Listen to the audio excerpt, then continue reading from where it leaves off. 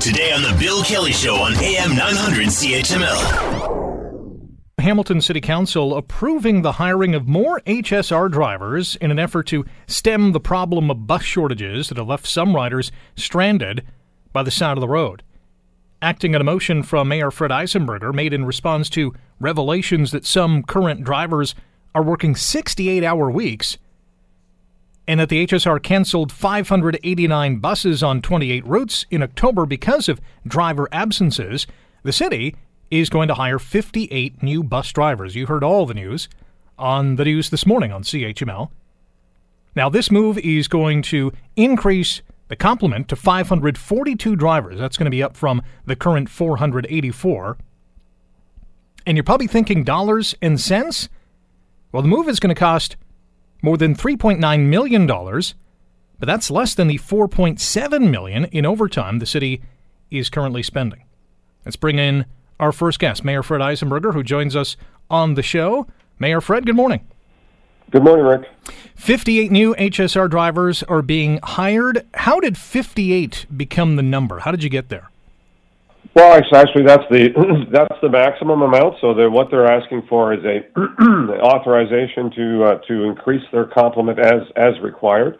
That's the maximum amount that may occur, but that's certainly not the amount that is kind of locked into stone. So they just want to have the flexibility. So as the need arises, if it looks like they're short a staff person, they can pull a staff person in. And as you pointed out, Rick, this is. It's completely unacceptable, and I think on behalf of myself and our entire city council that our bus service, as a result of whatever is going on in the HSR staffing complement, is leaving people behind at the curb or cancellation of buses entirely. That is just unacceptable. We need a reliable, predictable, and on-time, on-schedule bus service. And we also don't need to be burning out our employees. And even though traditionally 60 hours has been, a tradition in the transit industry because of the split shifts and all of the variations that have to happen as a result of how the work is done, it is, in my view, an unacceptable long period of time and causes us to pay significant amounts of overtime at time and a half.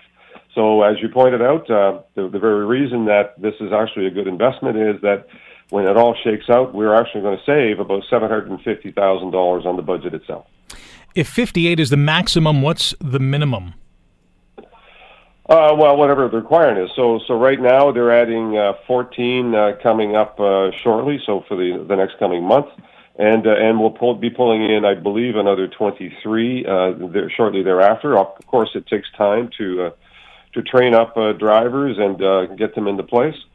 So we'll see how the need gets addressed as time goes on. So it's not let's bring in 58 right away. It's how do we ramp it up and how do we adjust the overtime and see how that balances out over time.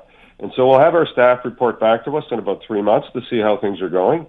But the anticipation is, and as I pointed out a minute ago, our intention is to ensure that when a route is scheduled, that the route is delivered. And I think we're going to encourage all of our ATU drivers that do a spectacular job for us day to day to renew their commitment to ensuring that happens, and work with the union leadership to make sure that we can put processes in place to deal with the absenteeisms, whatever the cause.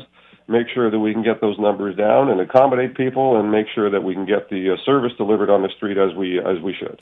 Want to hear more? Download the podcast on iTunes or Google Play and listen to The Bill Kelly Show weekdays from 9 to noon on AM 900 CHML.